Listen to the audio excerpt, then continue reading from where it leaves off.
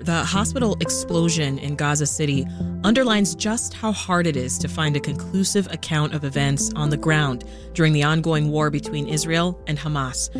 Some of the factors at play include few reporters on the ground in Gaza, the duress that they're under, misinformation spreading online, and competing narratives coming from Israel, Palestinian sources, the U.S. government, and more. Now, in about 20 minutes, we will hear from a journalist whose news outlet, Al Jazeera, is one of the few with a strong presence in Gaza.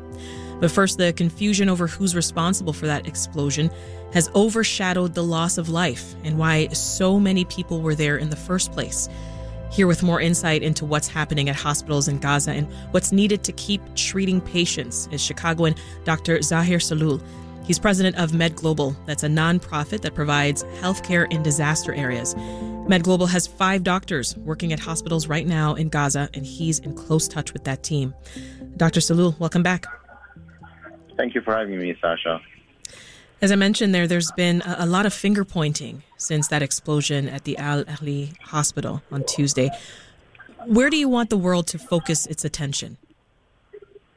I think everyone understands that the real victims are the civilians in Gaza right now, the Palestinian civilians, especially the children and the women and the elderly, who are under a lot of stress for the past 10 days or so. Most of the people who were killed in Al Arabi, Al Ahli hospital, were civilians who were there because they felt that the hospitals are safer than their homes. The victims, the real victims, are the patients who are not getting treatment because they are not able to get medical supplies into Gaza or medication. The patients who have trauma, who are pulled from under the rubble, and they are getting operations without anesthesia. Patients with cancer who are not getting chemotherapy. Patients with on dialysis who are not getting dialysis because there is not enough dialysis kits. Every person in Gaza who is drinking polluted waters, and there are many cases of intestinal infection. The 1 million people who were evacuated from the north to the south that doesn't have enough infrastructure or even shelters to accommodate them. Everyone is suffering in Gaza because of the war and because of the blockade, and this has to stop. The blaming who is responsible for this attack or not will not help. I think what the world has to pay attention more and to focus on is how to get supplies, medical supplies, food and medicine and water and diesel fuel for the electricity for the people in Gaza. What are Med Global doctors experiencing right now on the ground? They're completely stressed out because they've been working nonstop for the past 10 days or so, treating the victims of injuries, taking care of their patients, but at the same time trying to make sure that their families are safe, dealing with very limited resources, and there are a lot of mental health stress, and they're exhausted, but they continue to work. Dr. Hussam Abu Safiya, who is our lead pediatrician in North Gaza in Kamal Adwan Hospital, told me that he's very exhausted, but he cannot quit, he cannot stop, and he refused to evacuate, and he said it's impossible for him and his patients in the hospital to evacuate to the south because there's no beds in the south to accommodate his critically ill patients, children on incubators and children on ventilators, and many of them will die during the transportation. And there's no enough mean or ambulances or diesel fuel to transport these large number of patients. But these are the real heroes, the doctors and the nurses in Gaza who continue to work with very limited resources under bombing. Some of them lost family members. 2 of our staff members lost their family members because of the bombing. 2 of them lost their homes also. They were bombed. And they insist that they want to continue helping their communities. Mm-hmm. And so that we're all on the same page here. So no Med Global doctors were at this specific hospital, but they are working where patients were transferred. Is that right? That's correct. After the bombing of Al-Ma'madani or Al-Ahli Hospital, the same name, many of the victims were transported or taken to Kamal Adwan and Al-Shifa Hospital. Dr. Hussam told me that 30 were dead and about 80 they were able to take care of. Many of them had trauma, fractures, bleeding, and they took care of them and they were alive. Many of the patients he mentioned had severe burns and also a lot of shrapnel. He said he never seen anything like this in his life. The situation is horrible. Yeah, Al Ahli Hospital Complex was considered to be one of the few safe places in Gaza City for Gazans who were unable to evacuate south after that evacuation order by the Israeli government. I do want to play a clip that we have here from a doctor with MSF or Doctors Without Borders talking about his experience working at that hospital during the explosion. When I drove into the hospital, I noted how full the hospital courtyard was with families who had sought refuge inside the hospital, thinking that it would be a safe haven. It's these very same families who are now either dead or critically wounded. So hundreds of civilians injured in the explosion at Ahli Hospital. They were transferred to Gaza City's largest hospital, Al-Shifa, which was already full and nearly out of supplies and fuel. How would you say that this explosion affected just the entire healthcare system? I think the healthcare system is near collapse. I've seen the videos of Al-Shifa Hospital doctors operating on patients who were taken from Al-Ma'madani Hospital, operating on them in the floor of the operating room because there's no enough beds. And many of these patients were laying on the floor of the OR, on the hallways, on every place. The hospitals are running off space. They're running actually off space to store the dead bodies. Doctors told me that there's not enough places to store the dead bodies of the victims, and they are fearful that there will be more pollution because of the decomposing bodies polluting the sources of water, local wells.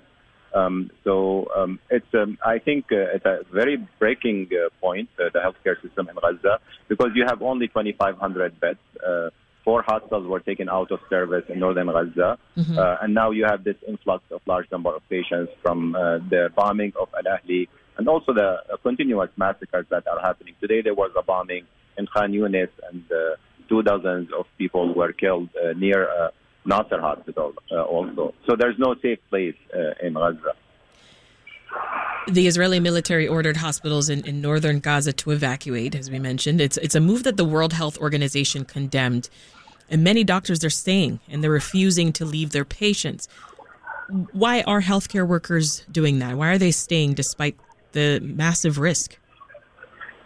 Because it's impossible to evacuate your patients because there's not enough beds. The first thing that you need to do if you want to evacuate your patients is to have beds available for them to be treated on the other side in southern Gaza. And there's no beds available. There's only 800 beds in southern Gaza. There's 11 hospitals. 3 of them are medium-sized, 250 beds or less. And the rest are very small, have 10 beds or 20 beds. And all of these 800 beds are fully occupied. And there's about 17 or 1,800 beds in northern Gaza. 4 hospitals were taken out of service. There's already 3,500 injured people in northern Gaza. So you can do the math. So if you're an administrator or a physician and you cannot find a bed to your patient, and also you cannot have a mean of transportation. Patients who are critically ill need ambulances. They need life support. They need doctors and nurses to go with them. Even in the most advanced countries like the United States, when we had Hurricane Katrina, we had difficulty transporting patients from a hospital to another hospital in Louisiana. And people died during the transportation. So this is the issue and the dilemma that Palestinian doctors are facing. Yeah. What would you say to the politicians who are negotiating aid and making military decisions? I think everyone, and I appreciate the $100 million that were pledged by President Biden yesterday, but it's not enough. There's already 1 million people who are internally displaced in Gaza. That means each one of them will get worth of $100, which is not enough to do anything, especially in the light of the war. We need more humanitarian aid. We need a sense of urgency to make sure that there's no more bombs, that there is a humanitarian pauses to allow humanitarian workers to transport patients, to provide medical supplies. We need push for peace, not push for war. That's what people in Gaza are in need at this point. And they need prayers also because, a lot of innocent people are dying and a lot of innocent people are under a lot of stress. And we need our policymakers to look at the Palestinian life the same way that we look at any other life and the Israeli life. Every life is precious, and it deserves our attention.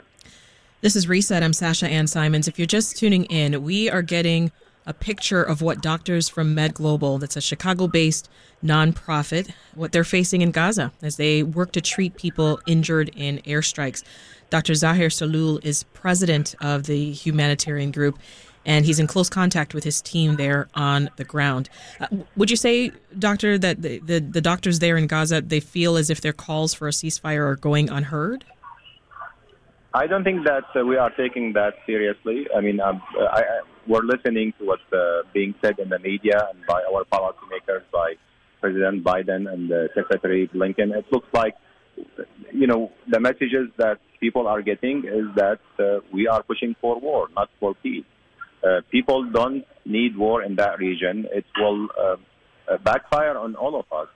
And we've seen that before. When we had wars as a reaction to terrorist acts, it backfired on us. We need to push for solutions for the crisis, not for wars. I'm not talking here as a physician. I'm talking as a person who understands the region and understands what we have done before in Iraq. And also we need to be aware of the perception in that area. Regardless of who blamed what, the perception is that the Israelis are killing innocent civilians in Gaza, children and women, and causing a huge humanitarian crisis. So I think this is very important because this war is not only a war of armies, it's a war of perception and information. And we are losing the information war that will affect our national security for the long term. So I think all of these things that should be taken into account. Instead of sending ships that has arms, we should be sending ships that have hospitals, that has doctors to treat the victims on both sides, but especially now the victims in Gaza and Palestine. These people have suffered a lot. They were under siege for 18 years, and they deserve attention. They deserve to treat them as humans, not as only a party of war. So Israel said yesterday that it would allow Egypt to deliver limited quantities of humanitarian aid to Gazans. President Biden has said that that could happen as early as tomorrow. Now, we know there's only one border crossing out of Gaza, not controlled by Israel, and it's called the Rafah crossing, right? It's connected to Egypt. And the Israeli military previously bombed that region, and aid can't reach Gazans until those roads are repaired. So just talk about the impact of that delay and remind us what supplies are necessary for Gazans and to keep the hospitals running. This border crossing is still closed until this minute. We have a team in Egypt, Med Global, and we have a team in Gaza waiting for the supplies. And our team in Egypt trying to coordinate with the Egyptian authorities and other NGOs to make sure that supplies in. And there's only 20 trucks waiting to get in.